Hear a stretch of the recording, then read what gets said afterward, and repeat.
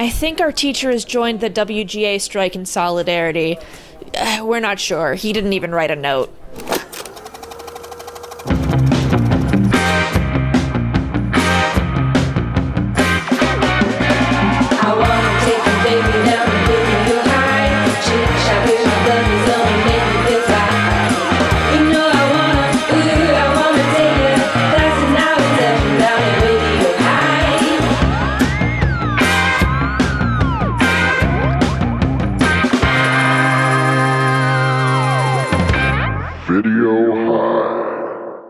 Welcome to Video High, your B-movie education. Yes. You want to say it again, but fast? Yes.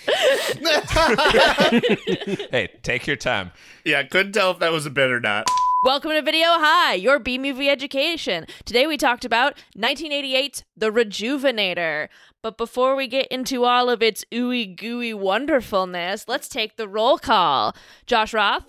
Yes, this is Ashton Laboratories, Trenton, New Jersey. It's about 5 o'clock in the morning. That's the Homicide Squad, complete with detectives and a British doctor with an inferiority complex towards mad scientists. An unethical medical practice has been reported from one of those big laboratories in the 10,000 block. You'll read about it in the shelves of Blockbuster, I'm sure. You'll rent it on VHS and see it on your televisions, because an old-time star-turned-B-movie monster is involved, not one of the biggest. But before you hear it all distorted and blown out of proportion, before those Hollywood columnists get their hands on it, maybe you'd like to hear the facts, the whole truth. If so, you've come to the right podcast. Sunset Boulevard. Yes. Yeah, I was gonna say, as I was watching this, I was like, "Holy shit! It's Sunset Boulevard meets Wasp Woman." That's all it is. Oh god, I can't wait to get into this. Sorry, Greg Hansen. Well, emblazoned on the front of the VHS, it has actually a pull quote from Variety that says, "Elaborate makeup effects," and I feel inclined to agree. Casey Regan. The Rejuvenator is a movie that challenges you, but it challenges you like this. Hey, would you fuck an old lady? Would you fuck an old lady if she was young again? But wait, okay. She's young again, but she's more gooey than normal. It's the ultimate movie of Would You Rather. All right. Would you fuck the old lady if she was young again, and she was a wasp woman, and she ripped your head off? Would you fuck that old lady? And I'm Jamie Kennedy saying, aging starlet Elizabeth Warren faced being aged out of the studio system and a horrific new miracle drug devolving her into a Corman-esque brain-eating monster, but nevertheless, she persisted. I forgot her name was Elizabeth Warren. Oh my god! It was Elizabeth Warren. That's really tickled me. I don't know if I can do the book report. I'm laughing distracted that we just watched the story of Elizabeth Warren. Goodbye, that old story she told at every campaign stop about the dress that her mama made her out of like one piece of fabric. Like, this is her new campaign story. Yeah, it'll play better than the Native American angle, I think. Yes. She's 1% wasp woman.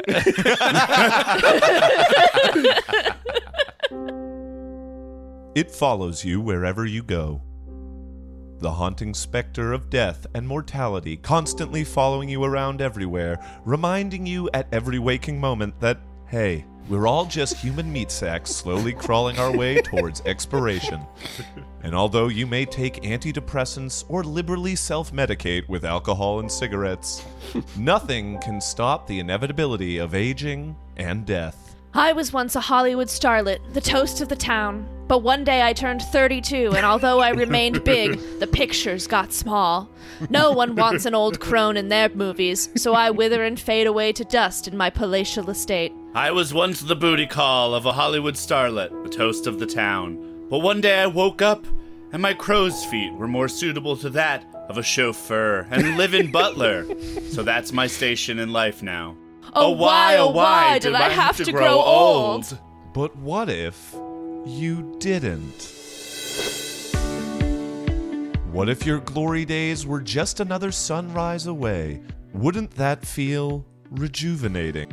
Now there's Rejuvenator, a remarkable new drug from Well, it's best we don't cite our sources. Rejuvenator is the fountain of youth in conveniently injectable form and is your ticket to eternal life and hotness. Hi, I'm Dr. Gregory Ashton, lead scientist on the Rejuvenator team and inventor of this miracle drug. Here at our labs, we harness only the finest of brain goo from reputable sources and distill it using a bunch of scientific jargon to reverse the aging process, first in rats and now in humans. It was so wildly successful, we didn't even need to bother with any of the middle portions of testing. By targeting the areas of the brain that cause aging, we are able to reverse the cellular process and get you looking hot again. And all it takes is one simple injection every 6 to 12 hours in increasing dosage for the rest of your life. Bless Dr. Gregory Ashton. Ever since taking Rejuvenator, I feel as though I have my life back. No, I haven't returned to acting just yet, but I have bagged some real hotties from the punk rock show. Rejuvenator will absolutely change your life as well as your entire molecular makeup. Don't just take my word for it as a customer. I'm also Dr. Gregory's #1 patron. In more ways than one, if you get my drift. Ask your doctor if Rejuvenator is right for you.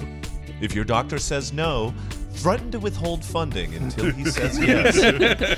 Rejuvenator is a new experimental drug and is not approved by the FDA. Please call your doctor if you have changes in mood, skeletal structure, appetite, or a thirst for murder. Please do not go to the club after calling your doctor about these. He will need to find you immediately. Please do not have sex with your doctor after calling your doctor about these. He will probably need to spend the night workshopping why this drug is turning into a nightmare straight out of Mary Shelley's imagination. Elderly patients taking Rejuvenator have an increased risk of death. Call your doctor if you have a fever, stiff muscles, confusion, or skin or hair just melting right off your face, as these might be signs of a life-threatening reaction. Or if you have uncontrollable hunger for human brains, as this could become permanent. Please note there are only so many readily available bodies for Rejuvenator to be harvested from, and some days you may have to deal with real duds of brains. High blood pressure has been reported with Rejuvenator, and other drugs like it, and in extreme cases may lead to coma, death, or melting into a puddle of goo on the floor. Other risks include decreases in white blood cells, which could be fatal, seizures, increased cholesterol, weight gain, dizziness on standing, drowsiness, impaired judgment, and trouble swallowing. Use caution before driving or operating machinery. Maybe ask for a ride from your live-in butler who lusts after you. For more help putting more distance between you and the shadowy Grim Reaper of Death, ask your doctor about prescribing Rejuvenator.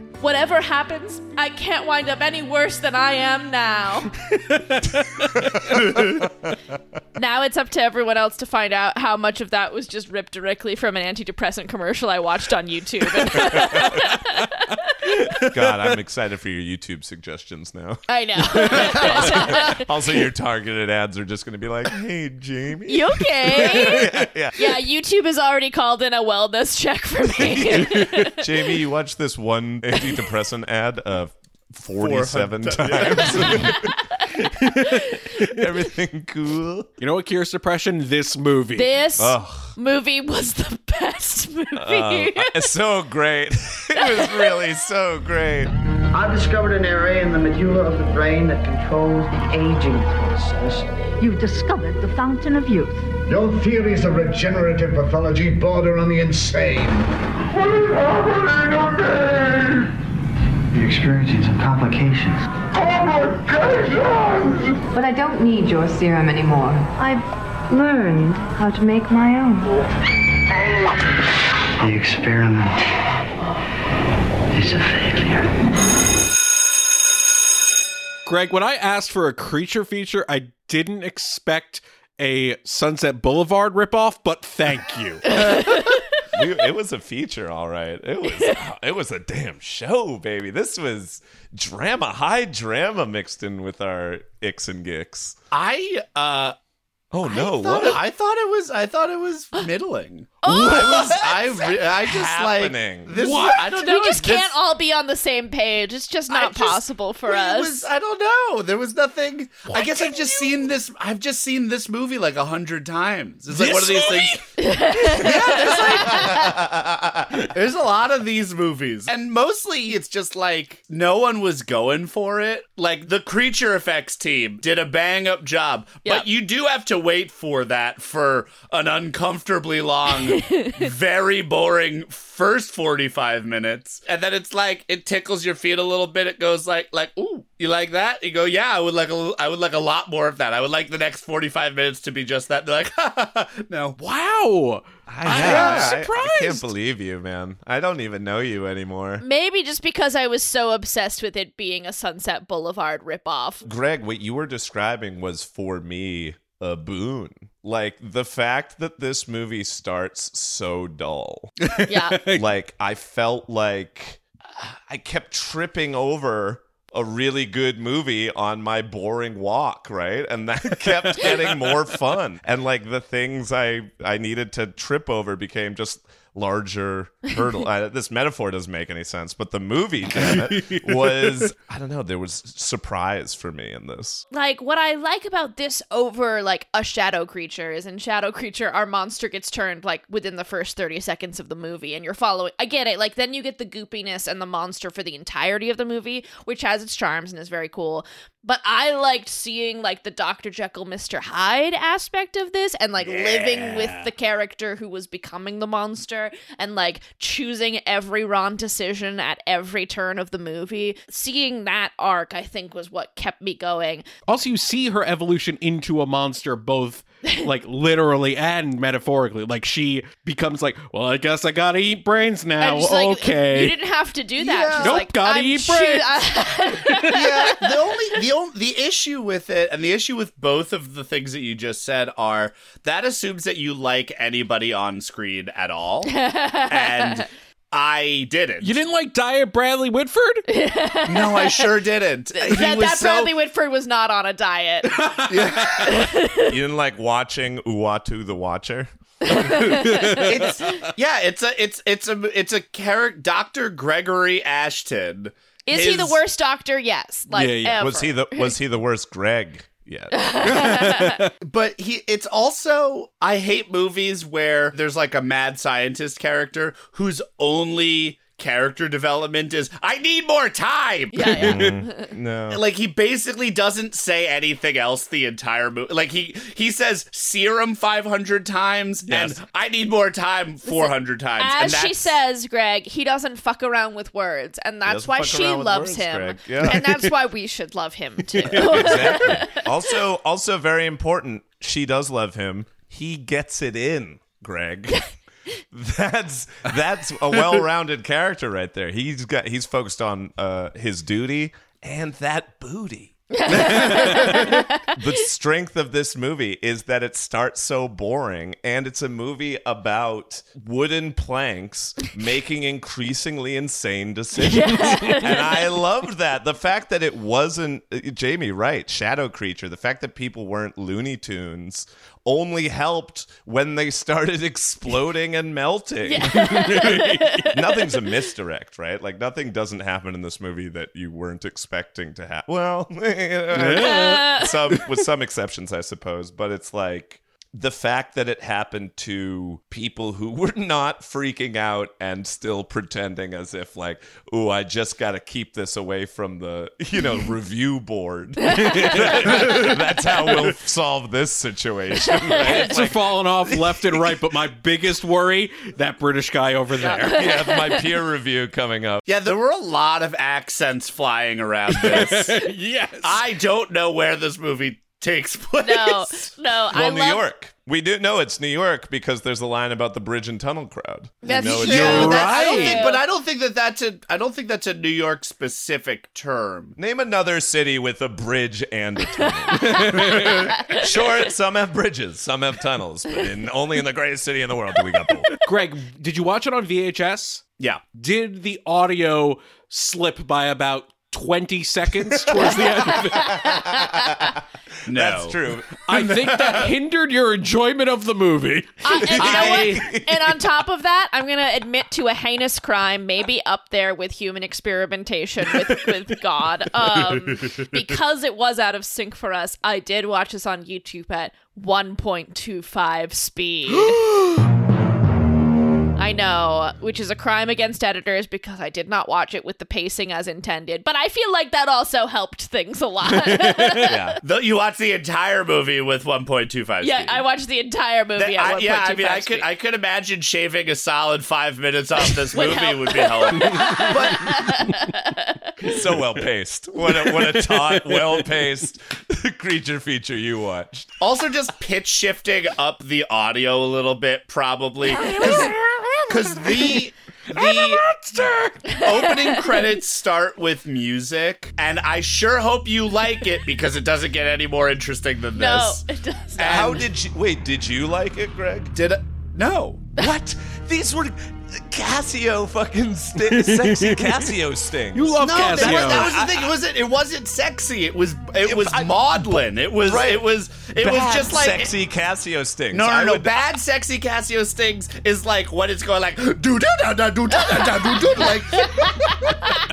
Did Danny Elfman just join the Zoom call? Yeah. Well, it's more like when Danny Elfman does Zumba. That's the sexy Casio that I want. I don't want the guy who's high on heroin watching this movie being like, is this movie about me? And then just like slowly going, ba, ba, ba, Like, no, but then sometimes knowing you need a little spice and going, wee, weenie, wee, that's guys, should we start a band? I sure wished I liked this movie because there's a lot of elements I did, but I just couldn't. We just keep returning to the same thing. Dude, you pick the movies. Oh, I see. Sorry, I literally thought you were saying we just keep watching the same movie, movies. It feels like. Well, whose choice is that? The movie's plot is just like, she needs injections. She needs more injections. No, I hear you. She does get it. She does need a lot of injections. No, but it's escalating. It escalates. She doesn't chop a head off until the end of the movie, you know? Right. They could have thrown us a good murder decapitation 30 minutes in so that we knew it was going to happen. Instead, it waited until an hour in. At 1.25 speed, it flew by. Yeah. That was minute 30 for you guys. That was the first act break. Oh, hello there. I didn't hear you come in. Pleased to meet you. The name's Joe Gillis. I'm a modestly successful Hollywood B-movie screenwriter living on Sunset Boulevard, and I'm here to tell you about Act 1 of today's film. I didn't write it, but you can bet a sawbuck I wish I had. Our story begins, as so many do, in a dank, dark, dinky laboratory. A teeny tiny Muppet hand rattles at a cage. Specimen 5254 has escaped. This is the lab of Dr. Gregory Ashton and his assistant, a doctor whose name I didn't catch. Stella. I wasn't here for the previous part, so I don't know to whom you are referring. Hey, can we send a note down to Joe Gillis or whatever that it's Stella? In the announcement. Nope, can't hear you. I'm in the announcement booth. I'll run a note to him. Oh, yes. Okay. Her name was Stella. Thank you, Casey. You may go back to class now. I got it to him. Dr. Gregory Ashton and Stella are working on a serum to reverse the aging process, and because this is a B-movie with a name that sounds an awful lot like another B-movie starring Jeffrey Combs, you can probably see where this is going. Stella tells Dr. Ashton that all of their lab rats are dead. Their brains have been ripped out and devoured by one Muppety specimen 5254. Dr. Ashton goes to a swell Jersey mansion to see his patron, Ruth Warren. She's a faded silver screen starlet with gams from Sunset to Wilshire. She bemoans a time when studios made great pictures with great stars, not the great deals that they make now, which she's probably using in the pejorative sense because I'd sell my boiler for a great deal. Ruth threatens to cut Ashton's funding if he doesn't. Get a dictionary of noir slang ready. Ruth threatens to cut Ashton's funding if he doesn't finish the serum soon. Ashton returns to his lab where Dr. Germain is waiting for him. This cutter's a real piece of work. A Brit fixing to discredit Ashton and his regenerative biology research. Well, turns out threats work because Ashton makes a breakthrough with his serum. They watch a lab rat turn into a smaller lab rat, which I guess is a success. I'm no scientist. Ruth wants to go under the knife ASAP. Ashton warns her she'll need a constant supply of serum to stay young. The serum comes from juice in the brain that's been harvested from cadavers. lovers. The next day, Ruth is prepped for surgery. Wilhelm, Ruth's ex-lover turned live-in butler, has some vague threats about the surgery succeeding. And then there's a giant needle in the foreground that transitions us out of the scene, which I am definitely stealing for my next picture. A few days later, Ruth wakes up covered in Invisible Man bandages. Ashton takes them off to reveal the surgery has worked. If the purpose of the surgery was to make Ruth look like Sloth from the Goonies. But Ashton says it'll clear up in no time. Stella warns Ashton that the lab rat is needing more and more serum. Here's where we learn the horrible truth that we all knew all along. Ashton is using the cadavers to make his serum. He's squeezing juice out of those brains like so many lemons. Desperate for more brain juice, Ashton hires a sketchy guy named Hunter, which, speaking as an experienced B-movie screenwriter, I can only assume was a placeholder. Ashton finds Ruth enjoying her new body. Ashton's excited for fame, but Ruth wants to keep the fountain of youth to herself, and they start necking. Stella is none too happy to hear that Ruth's been dismissed, but Ashton's too busy getting dressed up to care about ethics right now. So Ashton goes over to Ruth's for a black tie dinner complete with private orchestra. She tells him her plan to become Elizabeth, her own fake niece, and inherit all of her own wealth. Wilhelm watches creepily while they dance the night away. I am so disappointed at one thing, Greg. One thing. The fact that Wilhelm did not scream. So sad. Yeah. So sad. I don't know, Greg. This you're gonna have to work pretty hard to claw me back from loving this movie, dude. I wish I liked this movie. I'm not trying to be like, you're wrong. The whole time I was like, come on, guy. Like, the fact that this movie lost me is frustrating because I love the log line. I love the gore effects. I love every moment that it has a stylish flair. I just kept being like, do something!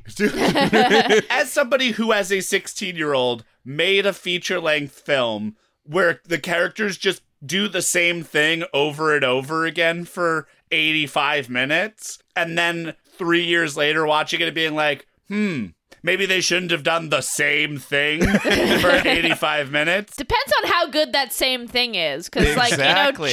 John Wick, they do the same thing for 4 hours, and I could watch that all day. four goddamn movies. Again, this is a thing that I thought was a strength, because you're right, it's a movie that's been done billions. Like, it's a 50s movie, right? Like, it's a movie they were making when they could first be like, hey, let's put some claws on Terry, and I think we got a movie over here, right? Like, it's like... Yeah, we have 2 days, one set, $50. Let's do it. Yeah, exactly. People will pin each other in the back of someone's, jalopy to this, which I think meant getting fingered, right? That's what they were doing. Rip off a report card just about that, please. You can paint it up in all the 50s lingo you want, but they were finger fucking in those cars at those drive-ins. I mean, Mark my words. Probably. Sure. I don't know if they had slang for it like that. Whether it's done well or not, I don't know. For me, watching it in the most 80s as hell setting, black leather couches with no backs, and just like checkerboard tile on the walls, but you're doing Dr. Enormogus's she-male monster or whatever, like that, like a Beauty Beast Bonanza movie, but you're doing it with like a Cuisinart in the corner. That's hilarious to me. Even if it's bad, that's hilarious to me. No, I think there is something charming about like a 50s monster movie like Terror at Bikini Beach or something, but it's all the 80s. There's something interesting there. There's a couple of things at play. One is that there are better versions of that synopsis. Two is that the movies in the 50s and 60s had the good sense to be 65 minutes long. Again, 1.25 speed. I don't know how to sell this on you. Yeah, you watched the movie wrong. Any other dead animals? No, but But what? specimen 5254 is gone.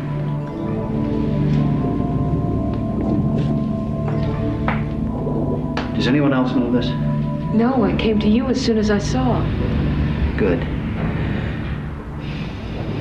I want you to alert security to double their watch on this wing. Have them send a copy of last night's videotapes to my office immediately. I want you to scan through them for anything out of the ordinary. Doctor, what do you think happened? I don't know. to your credit, Greg, the opening set me up for a different movie. Honestly, the opening set me up for a movie I cared less about because it was, this creature has escaped. And I'm like, okay, the creature has escaped and we're going to be chasing after it and it's going to be killing people. And it's like, no, I found it. It's a puddle of goo on the floor. I'm like, oh, all right. Not the inciting incident. Never mind. All right. Continue. Yeah, no, it's over here. I didn't even care about all of that. I just wanted any character to do anything that I remotely cared about until an hour in when she started to turn into a guar creature. I liked seeing stupid people make stupid decisions. No, weirdly. It's not about stupidity. It's about uninteresting. There's no expounding of her acting career, her wealth. There's none of the most interesting piece of character development that she gets is the fact that she has a fucking chamber orchestra in her at her dinners. And apparently a pedal guy. Yeah, a pedal guy. Don't forget the pedal guy. She hires to just drop pedals on them while they're dancing, which was rad. No, she's got that whole scene with Ashton where she's doing the whole Norma Desmond bit. I was a great beauty in my day. And a great star. And the studios made great pictures with great stars. Now, they only make great deals. Do you know how long it's been, Gregory, since I've had a decent part? 20 years. With your procedure, well, I could have it all again. And you will, Ruth, you will. But I can't risk it now, not until the serum is perfected. I could be dead by then. That's where it begins and ends. Like, literally where it begins and ends. Because she's a different actress the rest of the movie. Yeah, it's not her anymore. I was hooked when Stella walked into the scene. First line of the whole damn movie was, "Doctor, have you been to the animal section yet?" I was like, what? Where are we? What hospital is this? I know. I forgot it was even called Ashton Labs when I was writing the book report. I'm like, oh, right, it had a name. Okay. Well, it did, but it doesn't really make sense because he's only got like part of the laboratory. So Right. He's time sharing. Yeah. and like, why is Dr. British guy there? I really don't know. Well, he does. Actually, to be honest, the movie asks that question. The movie literally goes, "British guy, why are you fucking here?" And he goes, "I have the credentials." And they go, all right. Yeah, that sounds right. No, but then, this is the sort of minutia we probably shouldn't focus on, but it's like, I didn't want the movie. I didn't want the looking around for the little ghoulie on the floor movie, which thankfully it didn't give us. But there was something really fun and tantalizing and then funny about, they get down, there's a bunch of broken cages, and they're like, what happened? What happened to all the rats or whatever? And then Stella goes, oh, and also specimen 5254. And then we Wes Anderson pan over to a cage, a steel cage that's been Hulk punched open. And it's like, holy shit, this is a whole new movie now.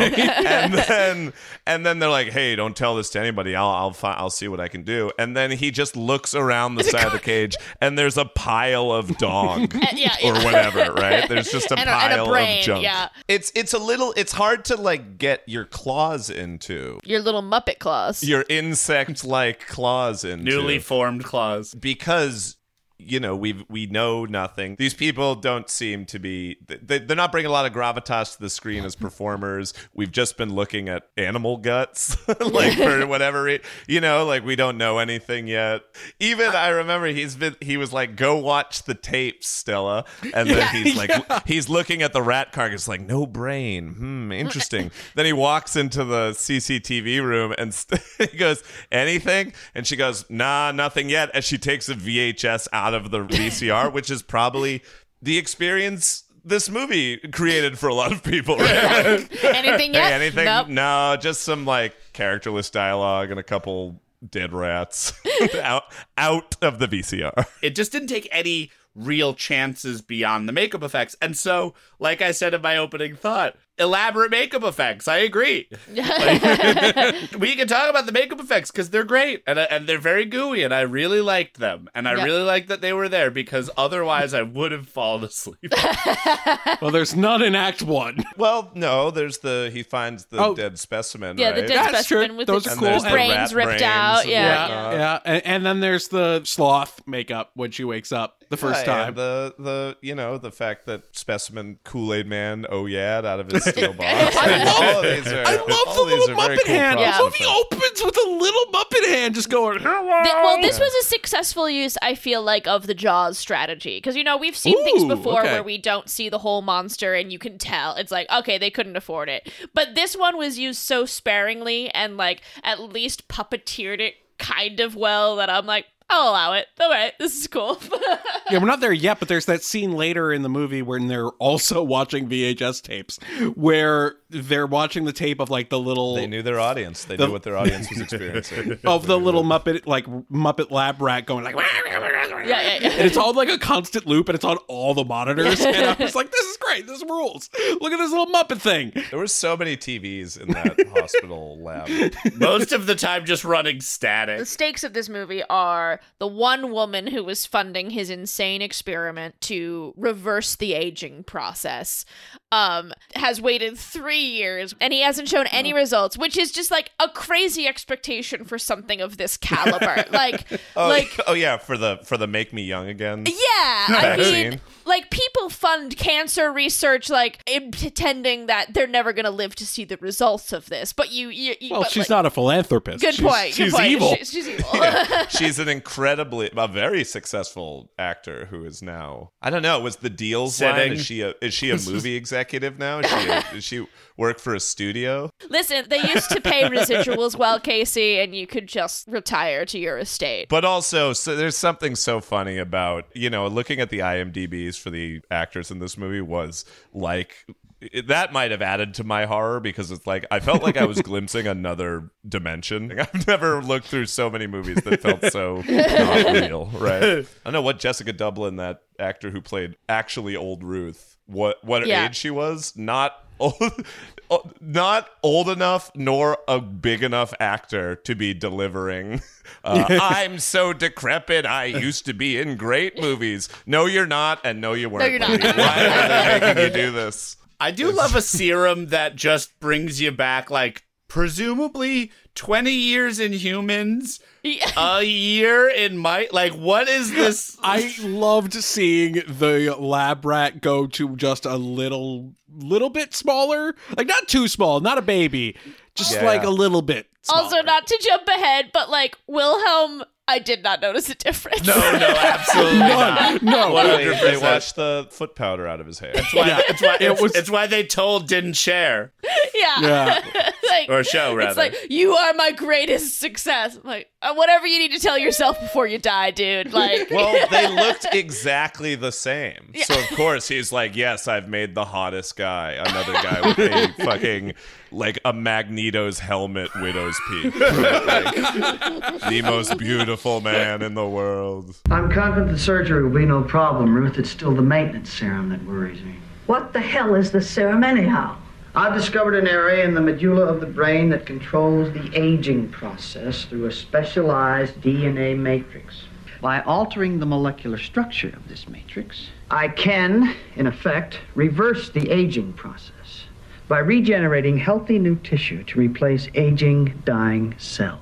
Because the pseudoscience, by the way, just to, like, give a brief overview, is that he's discovered a part of the aging matrix in the brain and apparently has cracked the fact that he can make people younger. It's the maintaining them young that's the difficult thing. In order to maintain it, you have to keep giving these injections of direct gray matter into the body, which is wild. Yeah, he's just putting brains into a juicer and that's not injecting that science. into people. The real science that he's hung up on is he can't develop an artificial serum in order to like make this maintenance something that happens and not melts you into a bunch of goo. A lot of open-ended things that like were not made clear before committing someone to this. Also, he's not good at getting the juice out of cadavers. No. He gets very little juice out of the cadavers, he says. Dr. Ashton lives in a shady-ass world, y'all. He is making...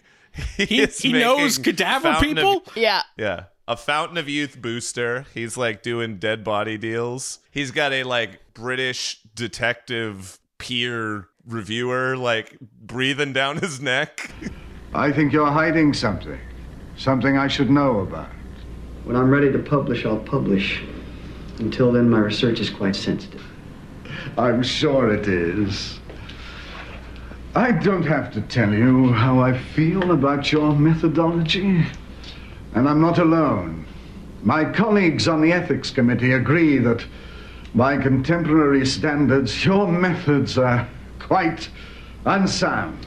There's a lot of Europeans for a movie that presumably takes place in New York. Yes. Which is why I was like, what is happening? Where are we? Like, it's in another world. We have an aging starlet. We have a she's all that transformation sidekick. We have two separate Brits. We have a German. Like, it's like what? Also, like, he is one of the schlubbiest doctor men you can picture. And he is pulling it from everyone. Like, Stella is in love with him. Yeah. His lab experiment is in love with him. And doesn't need to be in love with him because, like... She's got a lover on site. She makes sense because presumably she's obsessed with her youth and he's given it to her. Okay. Stella makes no sense other he's than... giving it to her, all right. Stella makes no sense except several injections. Gross. Yeah, he's just overworked Stella to the point of, like, Stockholm Syndrome. Yeah. That woman doesn't sleep. She's No, up she all doesn't. night. She would be great with Wilhelm, then. The man who sits in a wooden chair all night, awaiting his love's awakening. I just love watching an aggressively balding man get what he's deserved slowly over 90 minutes, right? Like, he was boring, he was evil, he was a bad doctor, a weird guy, a not like fun hangout, bad boss, and I didn't know how it was going to happen, but I knew at the end he'd be dead and this would all mean nothing, and I was so excited to see just what meant nothing throughout. I want to take you all on a quick tangent to Brian Thomas Jones, the director's filmography. Yes, please. If you go to his Letterboxd, he has directed 5 movies, 3 of which were in 1988 and 89. Rejuvenator, Posed for Murder, Escape from Safe Haven, right? So he basically does, genre stuff. Pause in career, or at least in directing career, until 2001, when he makes a movie called The Eggplant Lady. What? Which is like a coming-of-age drama. Can we watch it? Wait, it's not about a woman who turns into an eggplant? Can we please watch it? Don't believe so. And I'm not always a big fan of these like Letterboxd reviews that are just making a joke, but this one... by Band Revenger, he just wrote, "Hey, yo, I'm about to eggplant my lady. This old bitch knows what's up."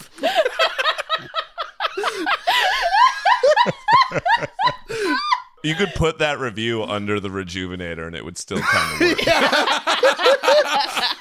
And then also, his most recent movie he directed was called Slammed from 2004, featuring our boy, Justin Whalen from Dungeons & Dragons 2000, and Zachary Ty Bryan from Home Improvement. Oh my god, 2 of our boys. And Bigfoot, Yeah. An Unforgettable Encounter. I guess it's kind of an action comedy about people in the underground backroom bar wrestling scene.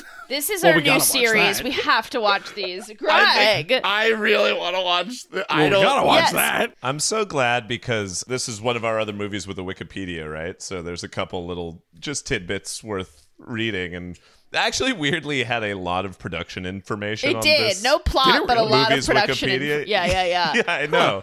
And the director said, talking about the project made some reference to like I wasn't really into gore monster movies. I wasn't really into that sort of stuff. And I almost looked at his IMDb, but had like an H.P. Lovecraftian. The same with everyone else's IMDb, just like a low like thing through my head, and I was like, I can't look at this. I can't get into that at all. I will be true mad. And it looked like all the subsequent things were just like genre monster movies. So I was like, oh no, was he trapped? He, like Ruth Elizabeth, just made the decision early. Yeah, sure, I'll make a movie. And then has to live with those consequences for the rest of them. Sort of Ruth. But I'm glad he got out and was able to do The Eggplant Lady. The movie that was top on his list in 1988. That is true, that Ruth and Elizabeth, she comes on the scene as, I used to be a starlet. I used to be important. And that's all connected to my beauty. Make me beautiful again so I can be in pictures again, right? That will give me value, right?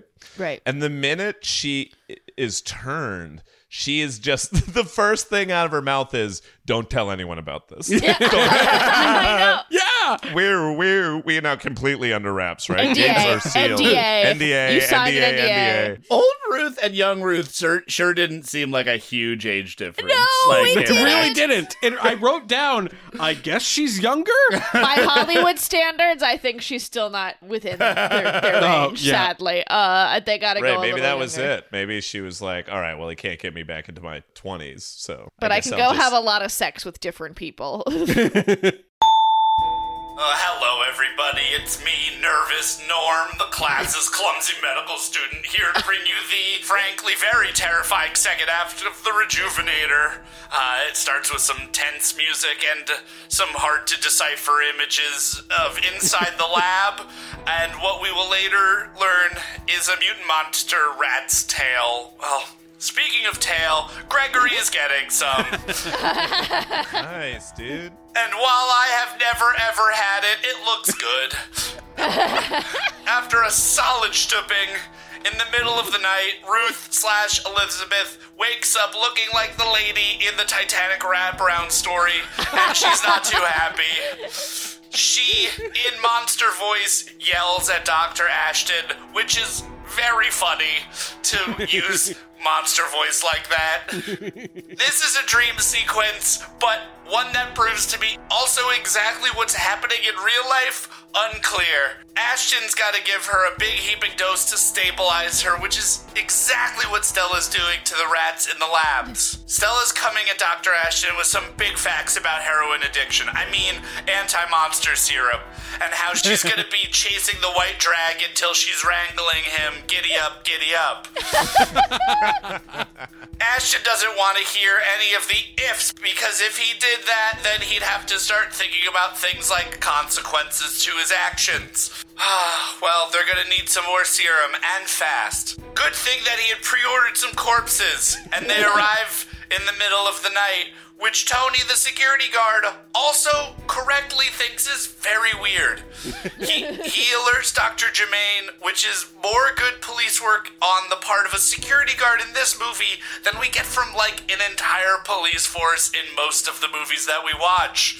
Now, Bargain Basement Bradley Whitford is too busy making extra serum to be able to inject Elizabeth with his syringe, and so she goes elsewhere for her receding hairlined men. But Speedo McGee doesn't like waking up next to petroleum-jellied old ladies with claws in the morning.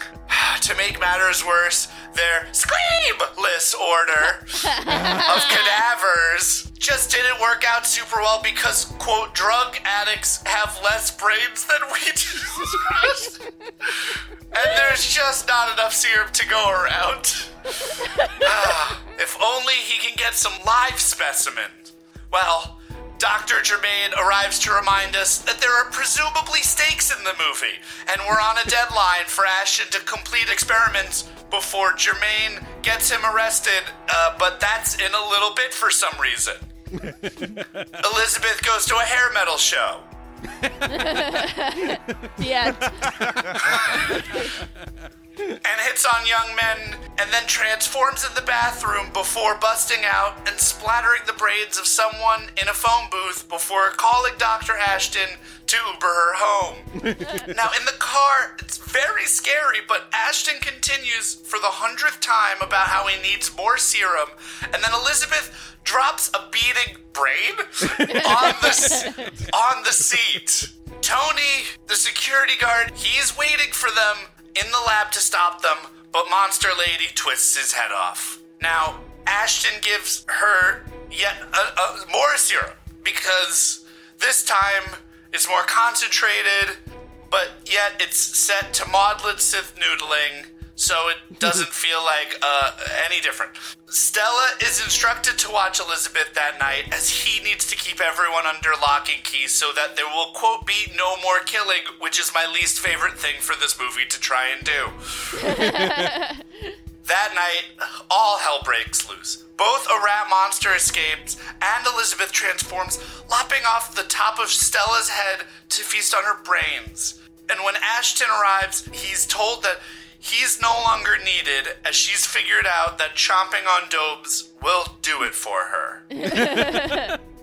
Well, I've got to go back to studying, so I'll see you all later when I'm last picked for gym.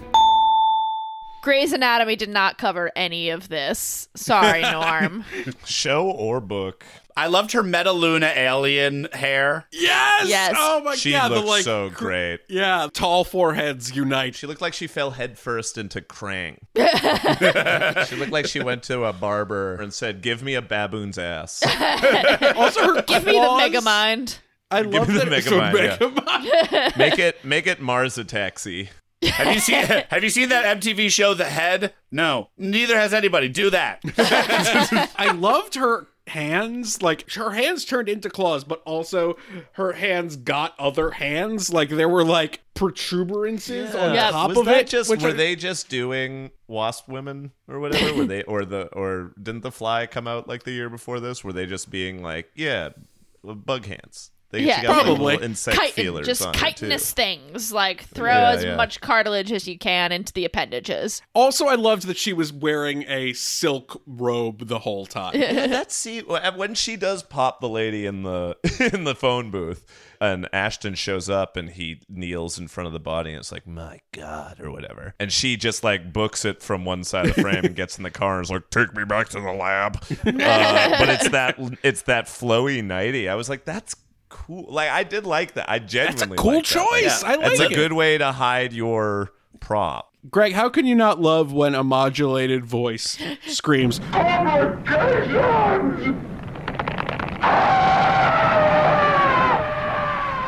Yeah, that's the thing, is she became a monster immediately. That's what I loved about this movie, right? Is it wasn't like she slowly started like bits of her face started coming off. She was like, I'm not beautiful, and she had to start like pasting it or whatever. It didn't death become her, right? She immediately, the serum wore off and she was a creature. Yeah. But with the ability to be like, what the hell, dude? why am I a monster now? I can actually answer this question and dovetail your death becomes her thing. The answer is I did love it. I wanted more of it. Death Becomes Her is actually also kind of a good example, because that's a movie I also watched like for the first time maybe 3 weeks ago.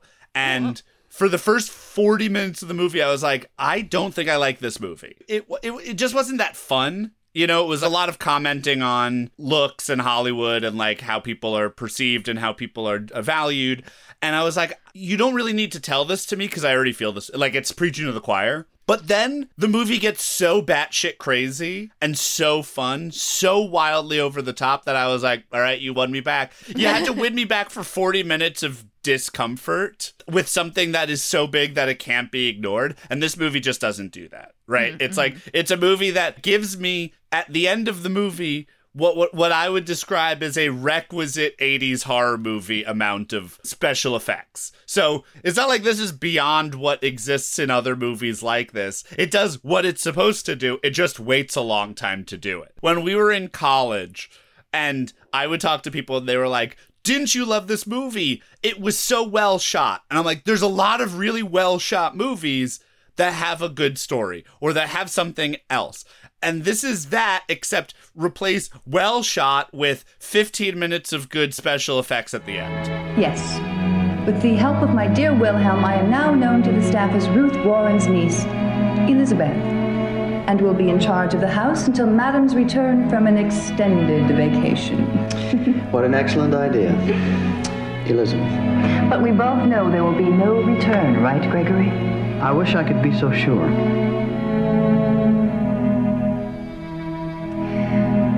Enough of this maudlin talk.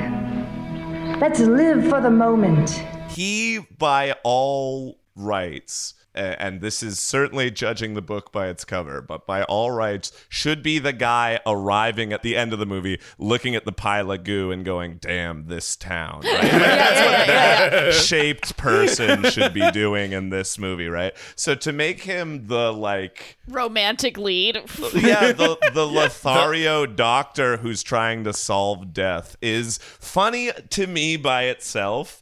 And so the fact that he goes over to her house, she's hot now. She's like, I'm Elizabeth Warren. And he's like, collar pull, sure. And then they fuck.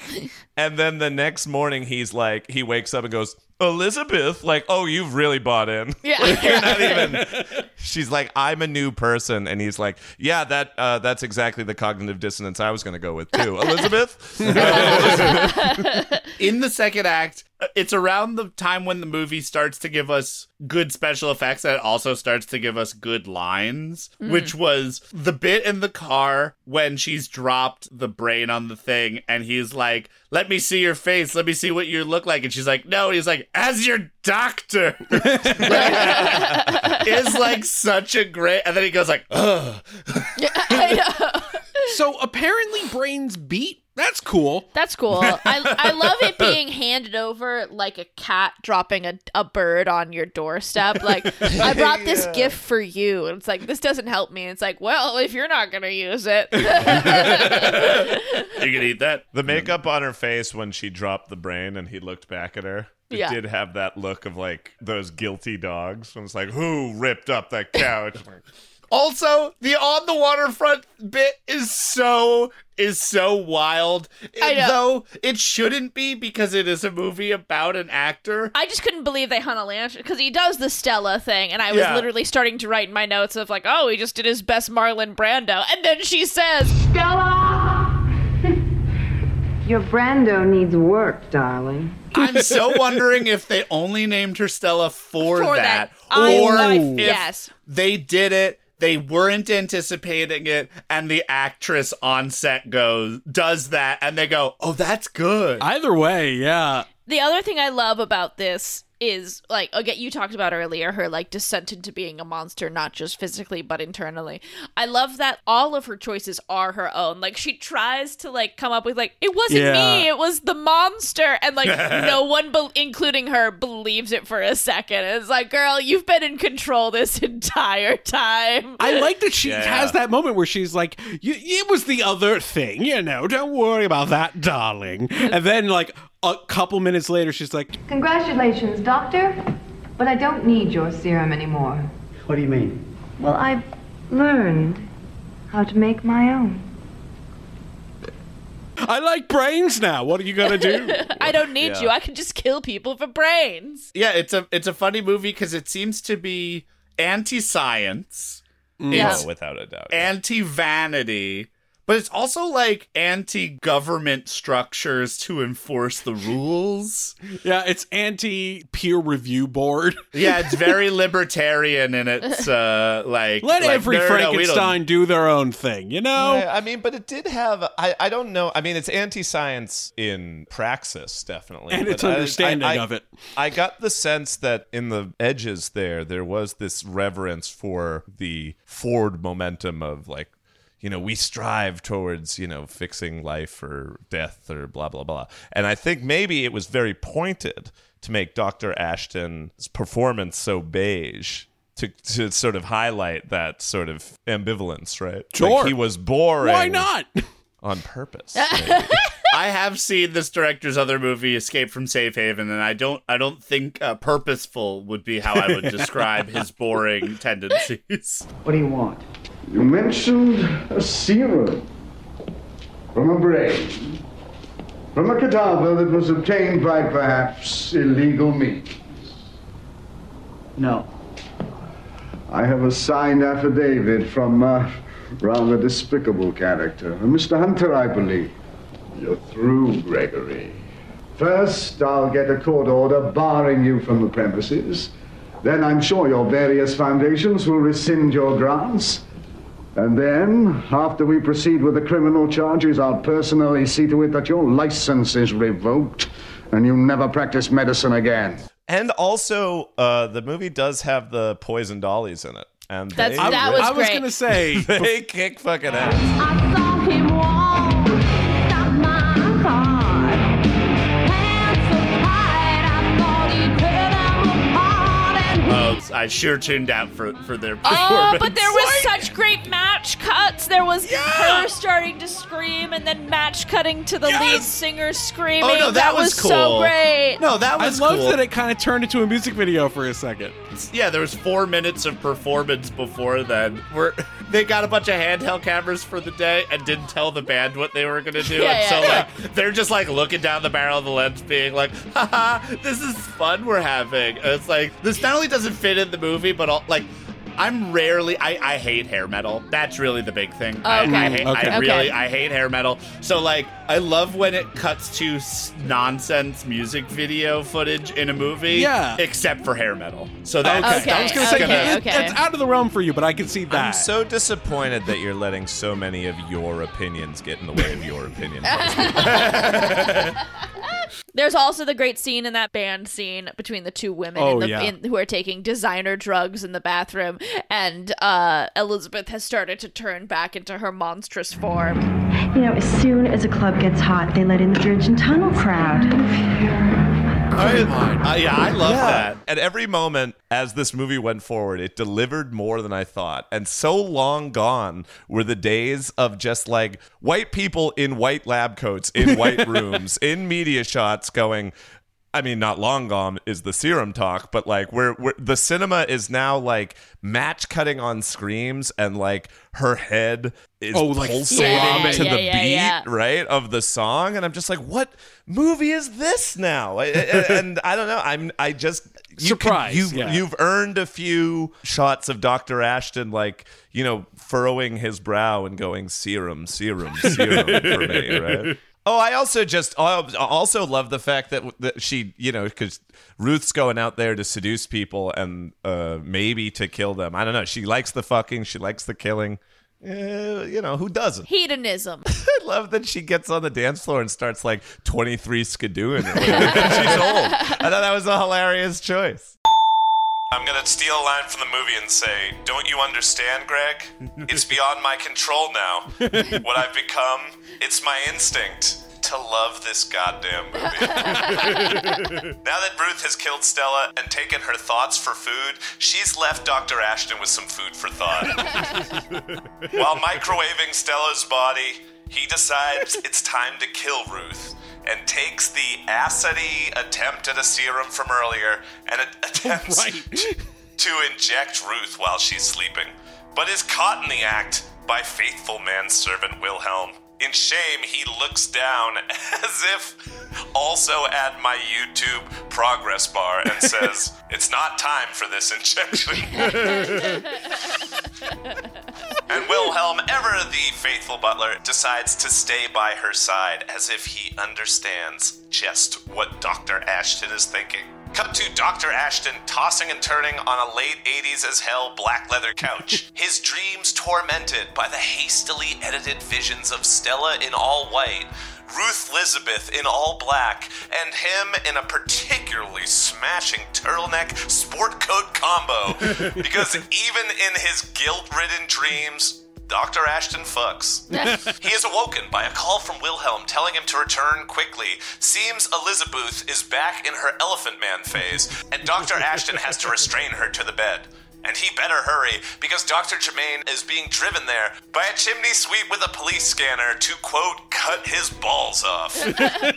Speaking of nutless, Wilhelm jumps at Dr. Ashton when Elizabeth realizes that Ashton's going to use the acid to kill her. They fight each other off, and Wilhelm takes the injection to the neck and an Alka-Seltzer to the mouth and dies a seemingly foamy death.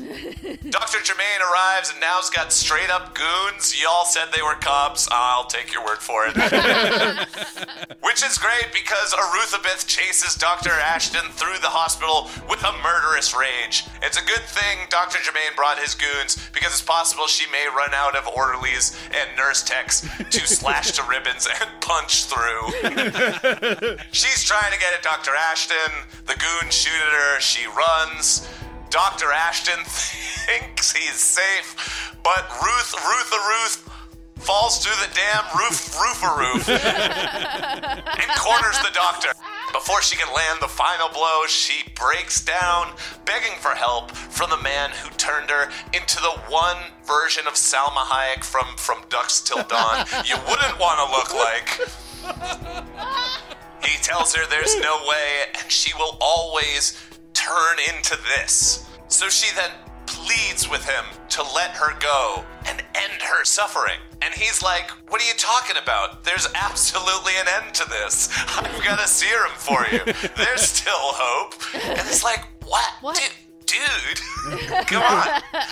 He went from simp to neg in such a very small... That's what his character growth is in this movie. Through an incredible transition shot around a corner, the serum does work. In fact, so does whatever serum he gave Wilhelm, because he's back, baby, and hot again. They both are, for a moment, because the Ruth is a dyer. She pops and melts and smears across the lab floor. In his rage, Wilhelm grabs a volumetric flask, smashes it like a beer bottle on the side of a table, and stabs Dr. Ashton in the heart. He tells the hair doctor farewell, and Dr. Ashton dies, knowing that Wilhelm moves on as the proof that he did not, in fact, fail. Then Germain and his goons show up, do a quick, what are you gonna do? That's Chinatown. And we zoom in on a heart, brain, something. And Ruth, Elizabeth, someone says, whatever happens, I can't wind up any worse than I am now, doing all the work for reviewers everywhere. Wouldn't it be so funny if that brain or whatever was like, whatever happens, I can't wind up any worse than I am now. And then it started raining on the brain. That'd be great. Jamie, you bringing up her sort of autonomy in this whole thing, like to in a way, like she didn't know what she was getting into, but she is the sort of more autonomous actor of the what one could cobble together as the plot of this movie. Right. But what do we think this movie thinks about women? I don't know if this movie has a gender-specific viewpoint. I mean, I guess it is just making commentaries on how we as society view aging and toss, people out as they get older. And it does disproportionately affect women in terms of what happens to them. To be honest, if you were to look at it semiotically, the only thing that this movie is pro-German. It is, yeah, correct. Wilhelm is the only one who survives. He's the only one who is kind of Butler, definitely. Squeaky, it's a pro-Butler movie. Yeah, squeaky clean as far as, like, he does all the things he's supposed to do. He presumably, at least according to some of the dialogue, this serum makes people immortal. So Apparently. he not only lives, but lives young forever. Yeah, and also super strong. Is he super strong? I think he was just virile and young again. Like he kind of attacked back and wasn't a brittle bone. I couldn't quite tell. The third act really is something else. It's fun. And it delivers on the chaos, it delivers on the slime, it delivers on the Genetics Quarterly, which I thought was hilarious.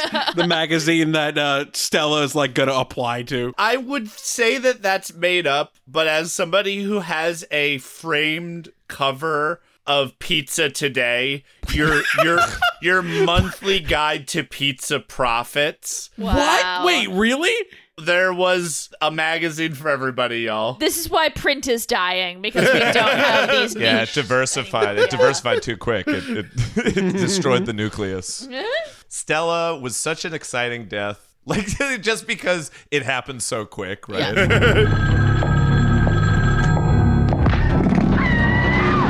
It has a moment where she has a, damsel scream, and then we cut away, and then we cut back, and it's just like, karate, chop, head off.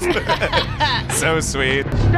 It's where the movie becomes Riccio. Yeah. People be getting their stomachs punched out. It's one of these things where it feels like they sure did have, $150 to make the movie. And they were like, we'll be goddamned if we don't save $120 for this final act, because that's where we need it. Yeah, because it's like where there's script writing, pacing, good editing, lighting, like all of the things work here. No notes on Act 3. R.I.P. Stella, but like, do not miss her.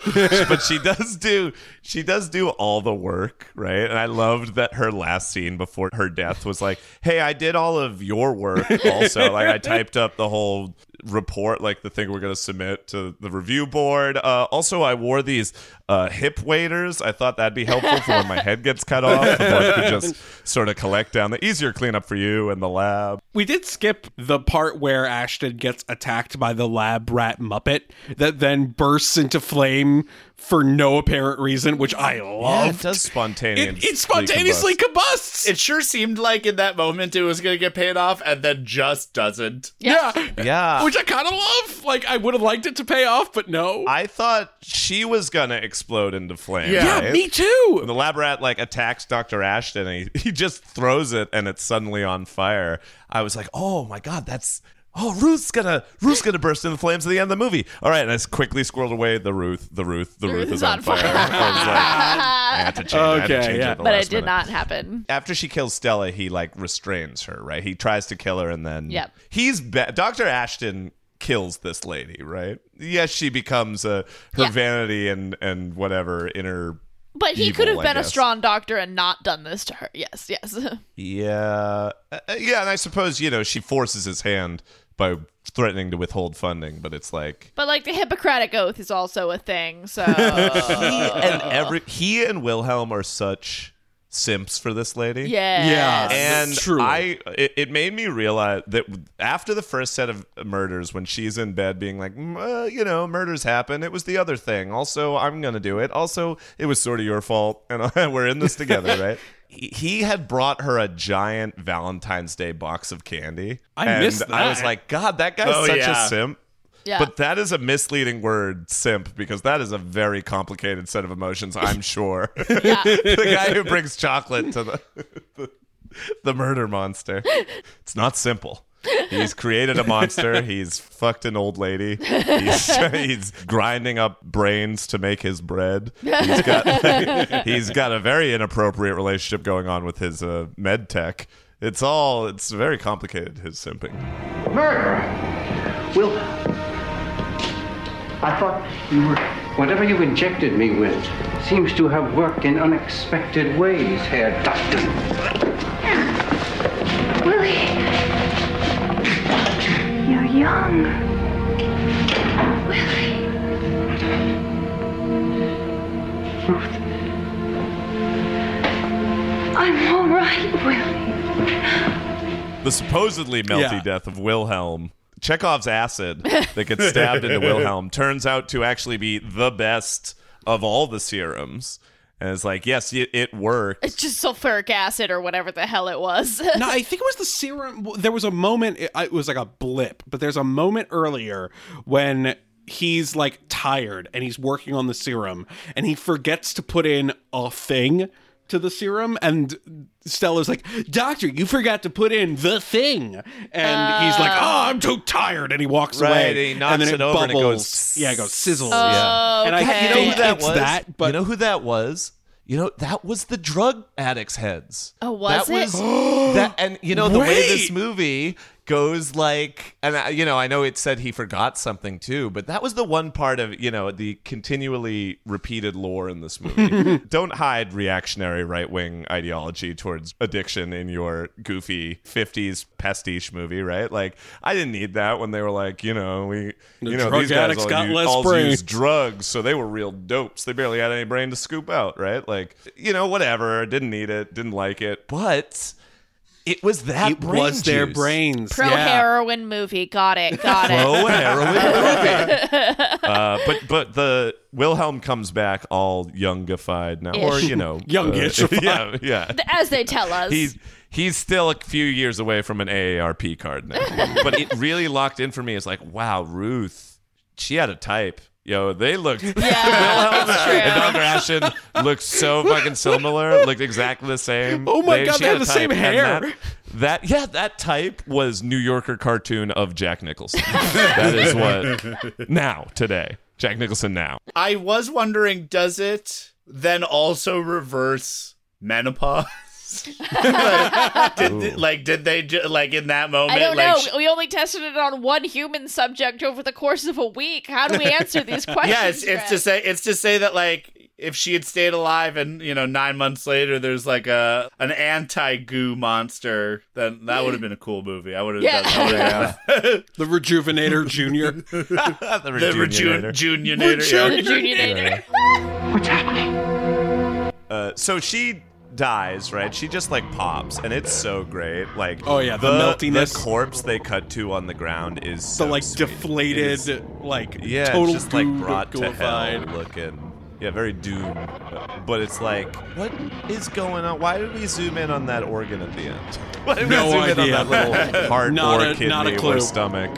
Certainly not brain. Yeah. Why did we, this clump of meat on because her brain electrodes. dissolved. We watched it dissolve. Her whole body is gone. Yeah, maybe it was just a bookend to what he found with the rat in the beginning of the movie. I don't know. I sure do guess that they cut it together. It kind of ends on a downer, and the producer went, what if this is a hit, y'all? We need a retcon to make sure that she can come back to, I think that's a hedging of bets for what they were hoping to be a much more commercially viable movie. Yeah. Oh, okay. So in the sequel, they could be like, and her brain survived. Yeah, right. Exactly. Yeah, I'd call the sequel just Rejuvenator. Oh, that would just be keep adding so re's. great. Instead of adding numbers to the back half, add re's. Oh, what we could have had. Like emails. That's the fourth one would be R-E forward Rejuvenator. It ends with a money shot. It blows its load in a really... When that pus just erupts out of the top of her head, straight up into the air. Like a geyser, fucking old reliable... You could have shown me truly nothing up until... You could have shown me an hour, 20 minutes of, house paneling. Just paint literally drying. And if the camera then panned over and a monster went, "What's happening to me?" and then popped, I would have been like, great movie. Actually really good. Actually super, super good movie. That description I like more because it doesn't set up any expectation, right? It subverts expectations. Yeah. This movie doesn't. This movie goes, we're going to show you some goo, but you got to fucking blue ball it for a while. And I was just like, I don't like it when I got a blue ball it movie. That's fair. Why don't you just be a regular movie and then shove monster stuff in? Don't go, we've got monsters for you after the break. After you eat your vegetables. Yeah. Oh, no, I still see another P under the mashed potatoes, young man. You can't get your special effects where the basis is mostly pudding till you eat your meats. At that end, where she has the doctor cornered and she's about to, Mama had a baby and his head popped off him. And she then breaks down and, her humanity comes through and is just like, help me, please. You did this to me. I just want to go back to the way things were. And he in just the turn of a dime goes, there's no hope. And she goes, well, then kill him. And he goes like, but you can't give up hope. There's hope. The serum works now. Oh, did I not mention that? I fixed the thing. Yeah, I should. Also, he totally didn't. She blew up. She exploded. She blew up. His mistake was the right one. The one that he really is a bad doctor. He's really is a terrible doctor. Well, he was too busy opening up buildings and naming them after himself. Oh, my God, right. Yeah, pawning off work on his intern. Taking all the credit. I thought it was just movie convenience that the scene of him figuring it out was looking at a computer screen with his hand on his forehead and then going, I got it.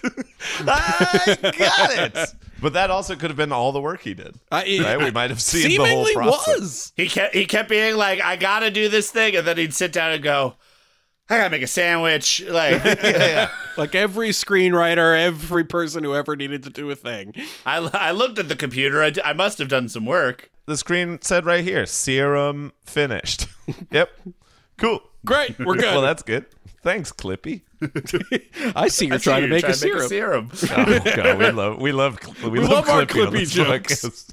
We love Clippy. Well, in our case, he would be Quippy, but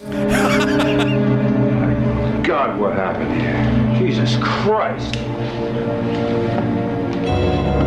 What happened here, Lieutenant, shall never be allowed to happen again. Forever young. I want to be forever young. Yes. Forever young. I don't care if my hands get gooey. I'll do it. Forever young. Eating your brain to stay forever young. Forever young. End up a smear on a lab floor. But I'll be forever young. Rip-off report card. The Rejuvenator Rip-Off Report Card is brought to you by Wilhelm's ability to stay up all night. Seriously. Seriously, how did that guy never see? He just like walked into his boss's bathroom without knocking. Very weird.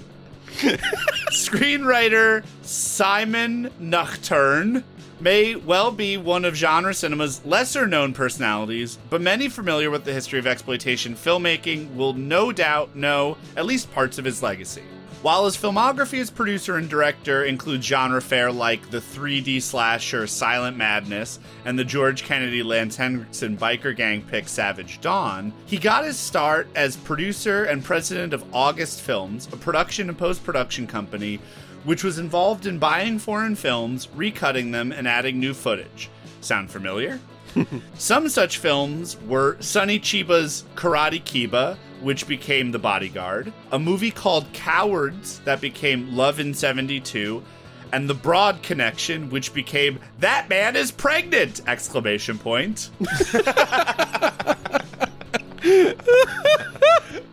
Next week's episode. Most famously, however, was 1976's Snuff, a Roberta and Michael Finlay shot in Argentina splatter flick originally titled Slaughter that was shot in 1971 and was loosely based on the Manson murders. Now, the original distributor, Alan Shackleton, bought the rights but ultimately shelved the film when he saw apparently no distribution potential until 1975 when he read an article about supposed snuff films coming out of South America. Now, Nocturne was hired to direct a new fake ending, which was shot in a verite style that looked like a snuff film, where the film originally shot was abruptly cut to the supposed film crew of the film Slaughter killing and dismembering a woman. To pump up the publicity, Shackleton then hired fake protesters to picket the theaters showing the film, which in turn caused real protesters to show up and picket.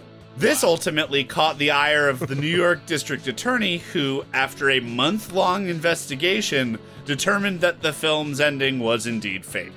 In New York, the film outgrossed One Flew Over the Cuckoo's Nest for 3 straight weeks. Whoa! Fuck yeah. After August Films shuttered, Simon Nocturne founded Katina Productions in 1989, which still miraculously exists today and operates out of New York, LA, and Mexico, providing production and post-production services, and under their recent projects tab, boasts titles like The Whale, Midsommar, Everything Everywhere All at Once, and somehow Apocalypse Now, though it doesn't list the capacity to which these services were employed. And that has been the Rejuvenator Ripoff Report Card.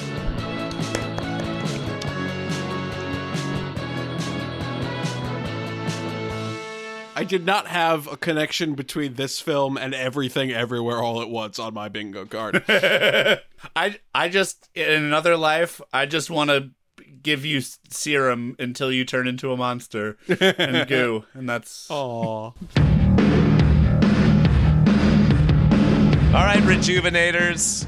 Before we're late for our Botox injections, our collagen peels, and our microwave incinerations, please tell me what may end up from Rejuvenator on the final test. 'Twas beauty killed the gooey, huge-headed foam rubber beast. Yeah, man, I don't know. I still loved it. I can get down with 80s going back to the 50s, right?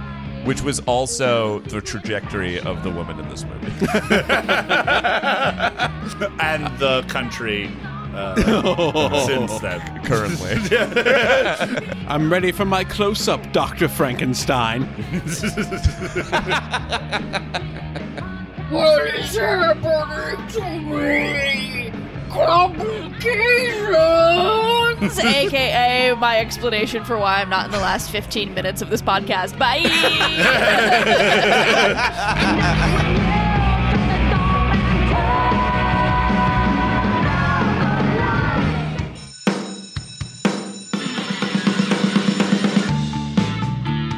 Thank you so much, classmates, for tuning in to another episode of Video High. Thank you so much to our teacher, Philip Marlowe, Seth Applebaum of Ghost Funk Orchestra, and Gabriella Tessitore of Scout Harris for our theme music. Justin Ferrero of the Rizzos did our bed music. Additional music in this episode, courtesy of Kevin MacLeod from Incompetech.com, and Ann Shearer did our logo. And thank you to the entire Video High crew, Greg Hansen, Casey Regan, Josh Roth, and me, Jamie Kennedy. On our next episode, it's our 3rd birthday and we're celebrating in the only way we know how, by returning to the Strike Commando well with 1987's Delta Force Commando, Jakota! Listen on Spotify, Apple Podcasts, or wherever you get your podcasts. Love you all. Sorry that I have to dash, but we'll chat all right, about... Now it's Now it's a boys' club. Yeah, now have fun, have it's fun. a podcast, baby. That's what a group of men is called, a podcast.